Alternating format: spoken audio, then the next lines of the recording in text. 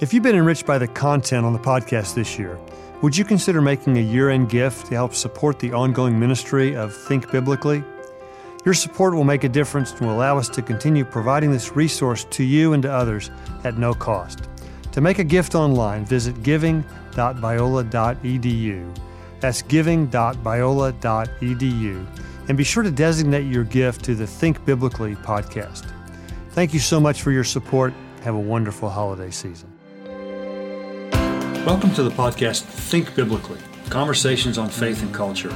I'm your host, Scott Ray, Dean of Faculty and Professor of Christian Ethics at Talbot School of Theology here at Biola University.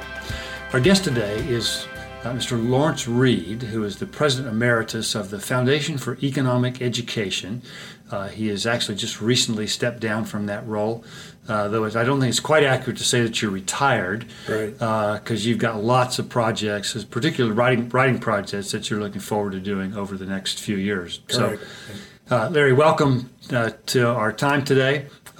You've spent a lot of time thinking about a very provocative topic that you'll be speaking about later at Acton University, entitled, Was Jesus a Socialist? And so I appreciate the opportunity to ask you some questions about that and to flesh that out a bit for our listeners. So, my pleasure. Thank you for having me, Scott. I appreciate it. Yeah. Well, let's first define what you mean by socialism so that we're all on the same page as we begin this discussion. I'm very glad you started with that question, Scott, because the views of what socialism is are all over the lot. Some people think socialism is just helping people, sharing things with people, doing good. But of course, all of those things you can do under capitalism. So that's not enough of a definition. I think socialism should be defined as a system in which you have central planning of the economy by the government, or government ownership of the means of production, or the forcible redistribution of income by the government. And in most cases, when you have socialism, you've got some of all three. And of course, the most extreme versions will have all three, where the government runs everything, owns everything, and redistributes wealth according to its liking. In any event, no matter what version of socialism or the degree to which you have it may be, the distinguishing feature of socialism is force. If it's voluntary, it's not socialism. You can do that under capitalism. What differentiates socialism is that for those various purposes that I mentioned, government is the main player, and it uses coercion or the threat of it to do its job. Okay. I think that's a helpful definition, especially those three prongs that are to it. I wonder if maybe the best way to define socialism would be to shatter some misconceptions and tell us what it's not. You said it's not just the desire to help people. That's right. Okay. Are there other things, are there other misconceptions about socialism that we need to debunk here at the start? Well, I think most, if not all, of those misconceptions come down in some form to the idea that government is going to be helpful to people. It's going to give them health care. It's going to provide them employment. It's going to give them security and assuredness for their economic lives and so forth. In one version or another, that's what it reduces to. But what distinguishes it from any other system, from capitalism in particular, is how that is to be done. And socialism does it by means of the concentration of power in the hands of government. It doesn't do it by voluntary civil society organizations, by mutually beneficial free commerce in the marketplace. Those are attributes of capitalism. Socialism does the job it's supposed to do, no matter how poorly or how well. It does it through coercion, through force. Okay. All right. So what countries would you say are predominantly socialist economies today around the world? Give us an example of some of those. I wish I could give you an example of one that is both socialist and that is a model in some way, but those two things don't seem to go together. The most extreme application of socialism would be in such places as North Korea, where the government is in charge of everything. Close behind would be places like Cuba or Venezuela. Now, some people mistakenly claim that Scandinavia is socialist, Denmark, Sweden, Finland, Norway. They have extensive welfare states, but they're really not socialist. They have globalized economies, lots of private ownership. I have reasons to object to some of the welfare statism and its effects, but they're not quite socialism. So if you really want true socialism, I'm sorry, you're going to have to look at countries that frequently employ the use of force to do things, even if they seem to be good things to do. Okay, so there really aren't a whole lot of examples of more of the pure socialist ideal being practiced today. No, there really aren't. And those countries that dabble in some degree of socialism, usually if they seem to be doing well, it's not because of the socialism they have, it's because of the capitalism they haven't yet destroyed. So even those halfway houses still depend for what capitalism they have left to pay the bills of the socialism they have. So it sounds like what you're suggesting is if we looked at this on a continuum of pure socialism on one end and pure capitalism on the other, that most economies are mixed. That's right. And they belong somewhere along this continuum. Exactly. I think that describes overwhelmingly most of the countries of the world. Now, let's go more to back to the New Testament part, which is sort of the heart of what you're going to be talking about here at Acton. What in the New Testament makes people think that Jesus was a socialist? Some people think that, again, socialism is sharing, it's caring, it's compassion, it's just people helping people. And if that's what you think, then you might be inclined to believe that Jesus was a socialist because he talked about caring for the poor and so forth. But he never once advocated the tools that socialism uses to do those things. He never advocated for the concentration of power. He never advocated for the government ownership of the means of production or the forcible redistribution of wealth. Or the central planning of an economy. I mean, he, first of all, he was interested in other things, your soul, first and foremost. But on earthly matters, Jesus never suggested in any way that he was calling for the use of concentrated political force to do good things. Okay, so it sounds like if I asked you to finish the sentence, Jesus was not a socialist because he never that would be the main thing. That would be it, absolutely. Never advocated the use of concentrated political force to get something done. Okay, but Jesus did advocate what I would refer to as sort of extreme voluntary generosity, where his followers were pretty clearly mandated to hold all their possessions pretty loosely. But you say, that's a far cry from what you're describing as socialism. Oh, yeah. I mean, he never said, and if you don't do it, I'm going to call Caesar and have him force you to do it. He felt very strongly that a person doing something good from his own heart that's what he was looking for. That makes all the difference in the world. You don't make somebody a religious person by taking him to church at gunpoint. You want an interchange. You want, from within a person, a rebirth and renaissance in such things as character and compassion. That's what makes all the difference in the world. Jesus was more interested in what's in your heart than he was in what you wanted a politician to do. That didn't concern him much at all.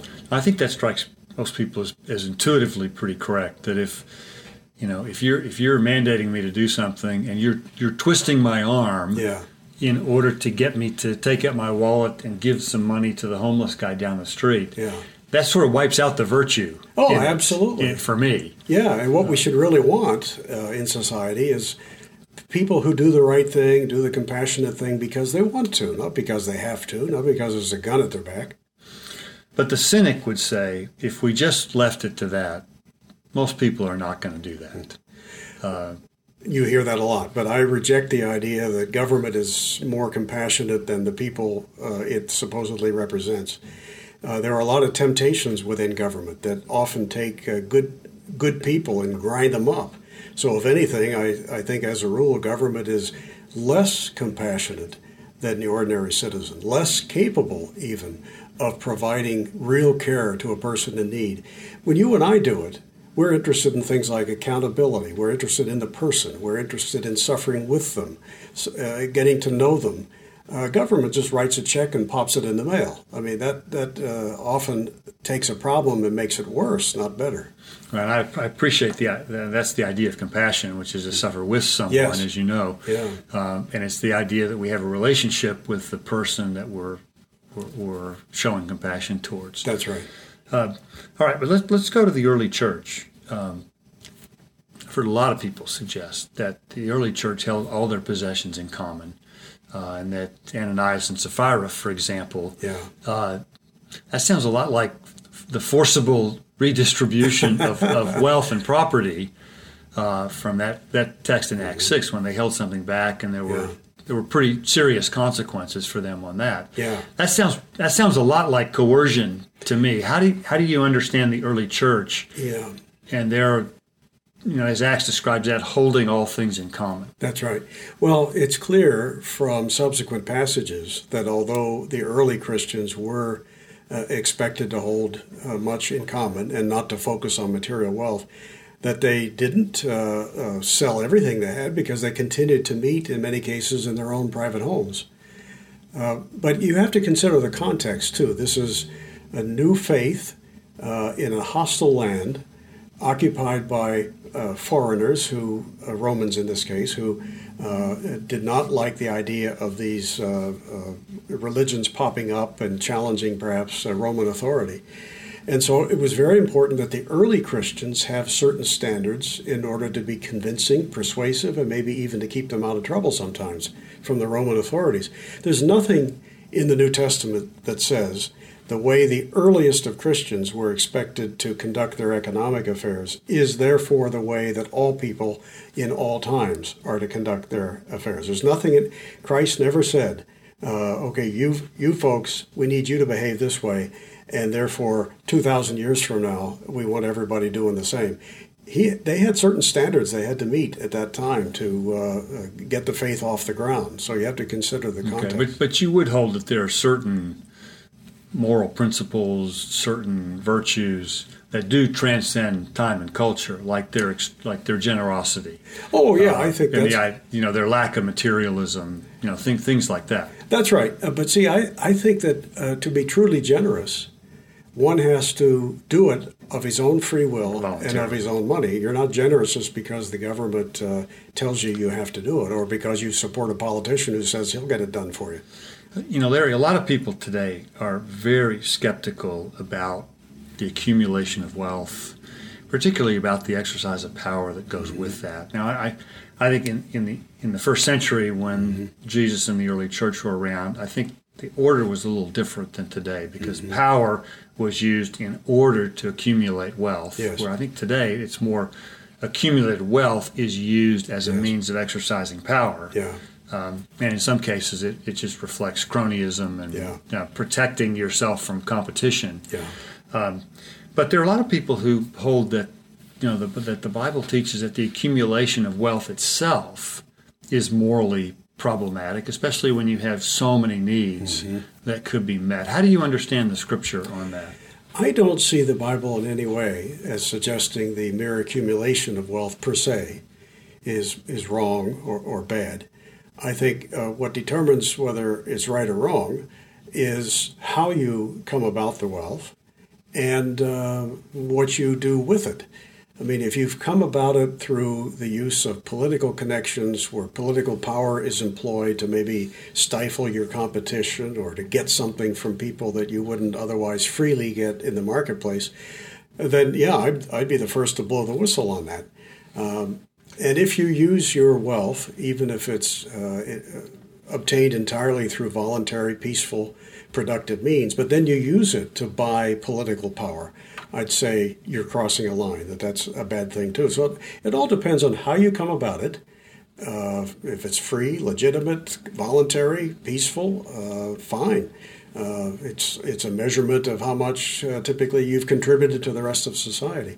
But just don't use it once you get it to oppress people through your alliance with those in political power.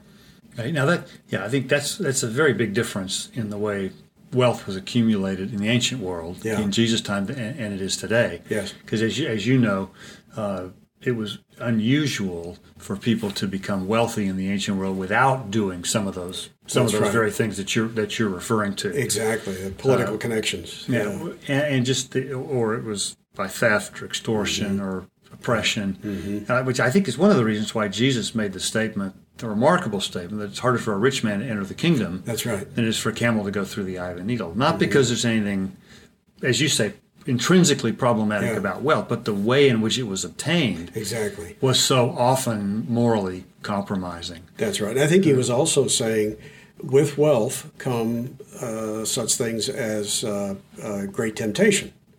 So he's saying, don't allow your wealth, even if it's secured entirely in a peaceful, productive fashion, don't allow your wealth to become the central object of your life. Don't worship wealth. Don't fall into temptation that comes with it. Just be careful, be mindful of it. But he'd say that about a lot of things.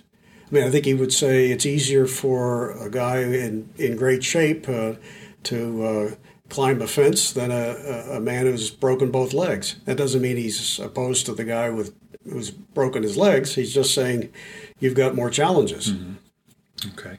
Now you cite several passages in the Gospels that have a lot to do with economics, where Jesus either makes economic assumptions or is directly teaching about some aspect of economics. So things like the parable of the talents, the Good Samaritan, the parable of the workers in the vineyard, rendering under Caesar that which is Caesar's. Mm-hmm. So let if we could spell out a little bit further, what do you think Jesus had in mind about economics with some of these, with the parable of the talents? We'll start with that. Okay. I think Jesus was primarily calling us all to very high standards of character. He wasn't opposed to the accumulation of wealth. He wasn't opposed to entrepreneurship. He wasn't opposed to the wealthy per se. Again, it's all a matter of how you obtain your wealth and what you do with it. In the case of the parable of the talents, he tells the story of a man who is leaving his estate for a time, and he trusts three men with a substantial but equal degree of his wealth, and he says, I'll be back later and see what you've done with it. He comes back later and he finds that one man has not magnified the wealth in any way. He has the same amount, but he's proud that he's preserved the master's wealth. The second guy actually put it to work, made some investments, and he's got 2 or 3 times what the master originally entrusted him with. And the third guy did an even better job at investing it and has like 10 times as much. Well, if Jesus were a socialist, he would upbraid and excoriate the third guy for focusing on the accumulation of wealth. But instead, in the parable, he actually condemns the first guy for his non-creation of wealth. For burying it in the ground. Exactly, yeah. And he says the third guy is the hero of the story, and the guy from whom Jesus says, we're going to take the talents, the money from the first guy and give it to the third guy because he knows how to create wealth. A socialist would never come to that conclusion. So a socialist would completely even level the playing field in terms of outcomes. At the very least, he might even go a step further and condemn the third guy for being so productive. Okay. All right. What about the parable of the Good Samaritan? Yeah. That one, I think, is a little harder to see what the direct connection would be. Yeah, well, think of the story. A man is on the road, and he comes across a man who's in desperate shape, perhaps beaten, robbed, laying along the side of the road. He clearly needs help. And the man who becomes known as the Good Samaritan, what does he do? Or what does he not do? He doesn't say to the man in need, oh, well, you need to find a social worker, or maybe there's a government program for you, or I'll drop in a word with the emperor to come back and do something for you. No, he, with his own resources, of his own free will, he immediately pitches in and helps the man. If he had done any of those other things, if he had just said, oh, it's somebody else's responsibility, it's the government's, or I'll get a program going for you, we would not think of him today as the Good Samaritan. We would think of him as the good-for-nothing Samaritan. But he's the Good Samaritan because he helped the man from his own free will and with his own resources. And sometimes I think what we forget about that is that compassion, to really make that work, requires economic capacity Yeah. to be able to do that. I mean, obviously his funds were not unlimited. Yeah. But as I understand it, he essentially did the equivalent of giving the innkeeper his credit card. Yeah. Saying whatever charges he has, put on my bill. Yeah, good way to put it. If he had been poverty-stricken, he couldn't have done much. He couldn't have done any of that. Yeah. So I think I think sometimes we assume that that the systems that are the most productive are also the least compassionate. Yeah. Which I think in reality, I think just the opposite of that is true, because it's the systems that produce wealth that are able to generate the resources, Yes. not only for the taxes needed for government, but also for private charity and things like that. What about the parable of the workers in the vineyard? That one is a little more puzzling. Because that seems sort of patently unfair to what Jesus is prescribing there. It's a fascinating story or a parable. And when I first read it, I remember just thinking as an economist that, wow, there's a lot of things going on here. There's supply and demand. And anyway, the story goes like this. A man needs to hire workers to help bring in the harvest, presumably grapes. And so he hires workers at the start of a day and offers to pay them a day's wage. But partway through the day, he realizes, I haven't got enough workers and I got to get this harvest in. So he hires another group of workers, maybe halfway through the day, and to get them, he offers to pay what he had paid the other ones for the whole day, or offered to. And then finally, with like an hour left in the day, he realizes, oh my gosh, my harvest is going to not all get in if I don't hire a few more workers. So he hires some others just for an hour, and he offers to pay them what he offered the first group to work all day. Some of those first group come to him later and say, hey, this is not fair. These guys that only worked an hour, or the ones that only worked half a day, you pay them as much as you paid us to work all day. And the response is not, oh, yeah, you're right, I have to even this up. The response is, I didn't cheat you. I paid you what I offered, and you accepted. It's my money. And what's going on here, I think, is a defense of contract. Two people arriving mutually at a mutually beneficial contract. It's supply and demand. I mean, the guy needed more workers, and to get them at the end of the day, he had to pay what he had to attract the workers. And so there's freedom of association here. If Jesus were a socialist, he would have the master being criticized for not paying a proportionate wage. So he arrived at a very unsocialist and pro-capitalist prescription at the end of the day. Yeah, I think that's a really good observation, because I think most people don't see readily in that parable an affirmation of private property. No, they just think of a fair decision. It's the owner's money, and this is what he needed to do to attract labor. That's right. At the last minute, or else the harvest was not going to be complete. And he kept his word to everybody. What he offered is what he paid. Now, I've got some colleagues who are from Canada.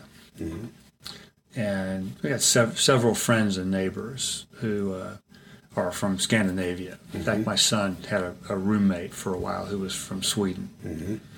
And I think, for one, it's not uncommon for them to claim that their countries are actually socialist countries. And we've talked about that's not really accurate. Because throughout Canada and throughout most of Western Europe, the balance between government's involvement in the economy versus the individuals is different than it is in the U.S. And so I asked one of these friends, so tell me what the tax rate that you pay is in Canada. And I thought that would be a drop the mic moment when this person said about 50%. But it wasn't, and the reason it wasn't is because this person, I think, actually made a fairly compelling case that they have just agreed to a different trade-off than we have in the U.S. They are content to pay much higher taxes, but they have much higher expectations about what government will provide, particularly in terms of health care and other things. What's wrong with that arrangement? It just seems like that it's just a different social contract that people have somewhat, I think voluntarily agreed to, because they're counting the cost of their taxes, but the benefits that those bring to them. Yeah. Well, first of all, you can't say it's voluntary across the board. I mean, if there's one person who says, hey, I had a better use for those dollars than what the government put them to after it took them. So it's not entirely voluntary. It's that some majority of the people who actually voted supported politicians who delivered that. But keep in mind, too, that even in those Scandinavian countries, that consensus has evolved over the years.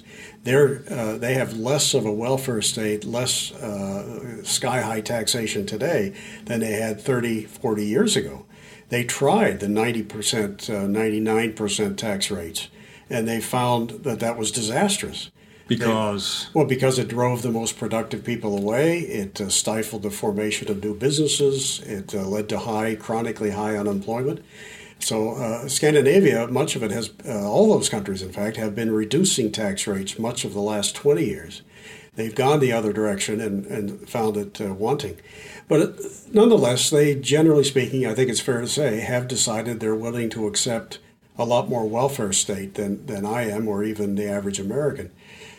Maybe that's less objectionable when you've got a homogenous population that may not be as entrepreneurial as America. America has a long history of people who are willing to take great risks. And, we had a Western frontier where people had to put everything on the line to go west and so forth. So we are a naturally more risk-taking, entrepreneurial people, I think, who don't respond well to sky-high taxes. Because it takes away it skews the calculus of risks and benefits. Exactly. At some point, people are going to say, "Look, if I don't get to keep the rewards, why should I take the risks?" Yeah, and I think there are some people who say, "I don't even want to work harder." Yeah. Because the harder I work, the more I make, the less I get to keep. Exactly. Yeah. Okay, I think that's helpful, and I think it's helpful for our listeners to recognize that.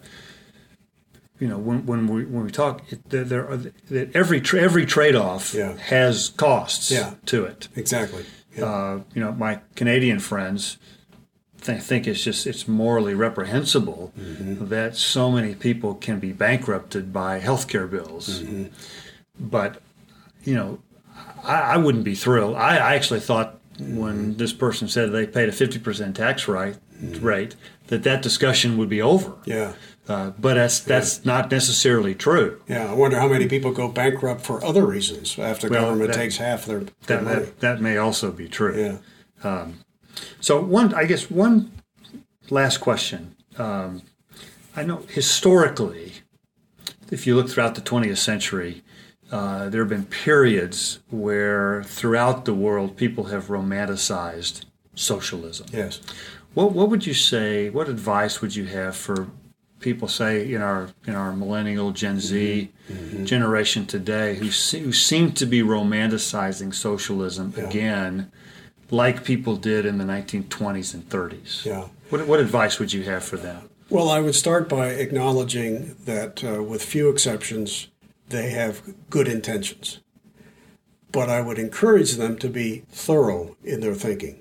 And by being thorough, I mean think of things like all people, not just a few. Sometimes we fall for the thing that may seem to work for a handful of people while ignoring the effects on everybody else. I would encourage them also to think long term, because there are a lot of things you can do in the here and now for the moment that may seem to be good. But what if they have as a long run consequence the bankruptcy of the country? Would you say, well, that's okay, we'll just deal with it when we get there? A lot of civilizations that have gone the welfare state route, for instance, they started out on that path thinking, oh, we're going to help people. The ancient Roman Republic went the welfare state path. And if you could go back to the Romans and say, you started out with good intentions when you started the grain dole and the other handouts.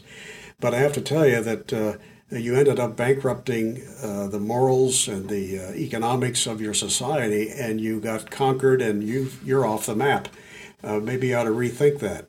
But of course, they can't do that. But we should not be so blind to the lessons of history and economics and thinking long term. We should look very carefully at all the consequences of all acts and policies, not just what seem to be beneficial for a few in the near run. Well, Larry, this is very helpful stuff, very insightful. And what I appreciate is that even though you're trained as an economist, but yet your grasp of the New Testament and the life of Jesus is really good. Oh, and well, I thank you. appreciate the way you have tried hard to integrate your study of the Bible and your example of the life of Jesus into your economic theory in some really meaningful ways. So I think this will be really helpful for our listeners to think about this, not only from someone who's good in economics, but also has a good grasp of the New Testament too. Well, thank you, Scott. I appreciate that. Appreciate both of those aspects coming out in our time today. So we're really grateful for the chance to ask you some questions and to spell out some of these things for us in a little bit more detail. It's much appreciated. My pleasure. This has been an episode of the podcast Think Biblically, Conversations on Faith and Culture. To learn more about us and today's guest, Lawrence Reed, and to find more episodes, go to biola.edu/thinkbiblically. That's biola.edu/thinkbiblically. If you enjoyed today's conversation, give us a rating on your podcast app and share it with a friend. Thanks so much for listening, and remember, think biblically about everything.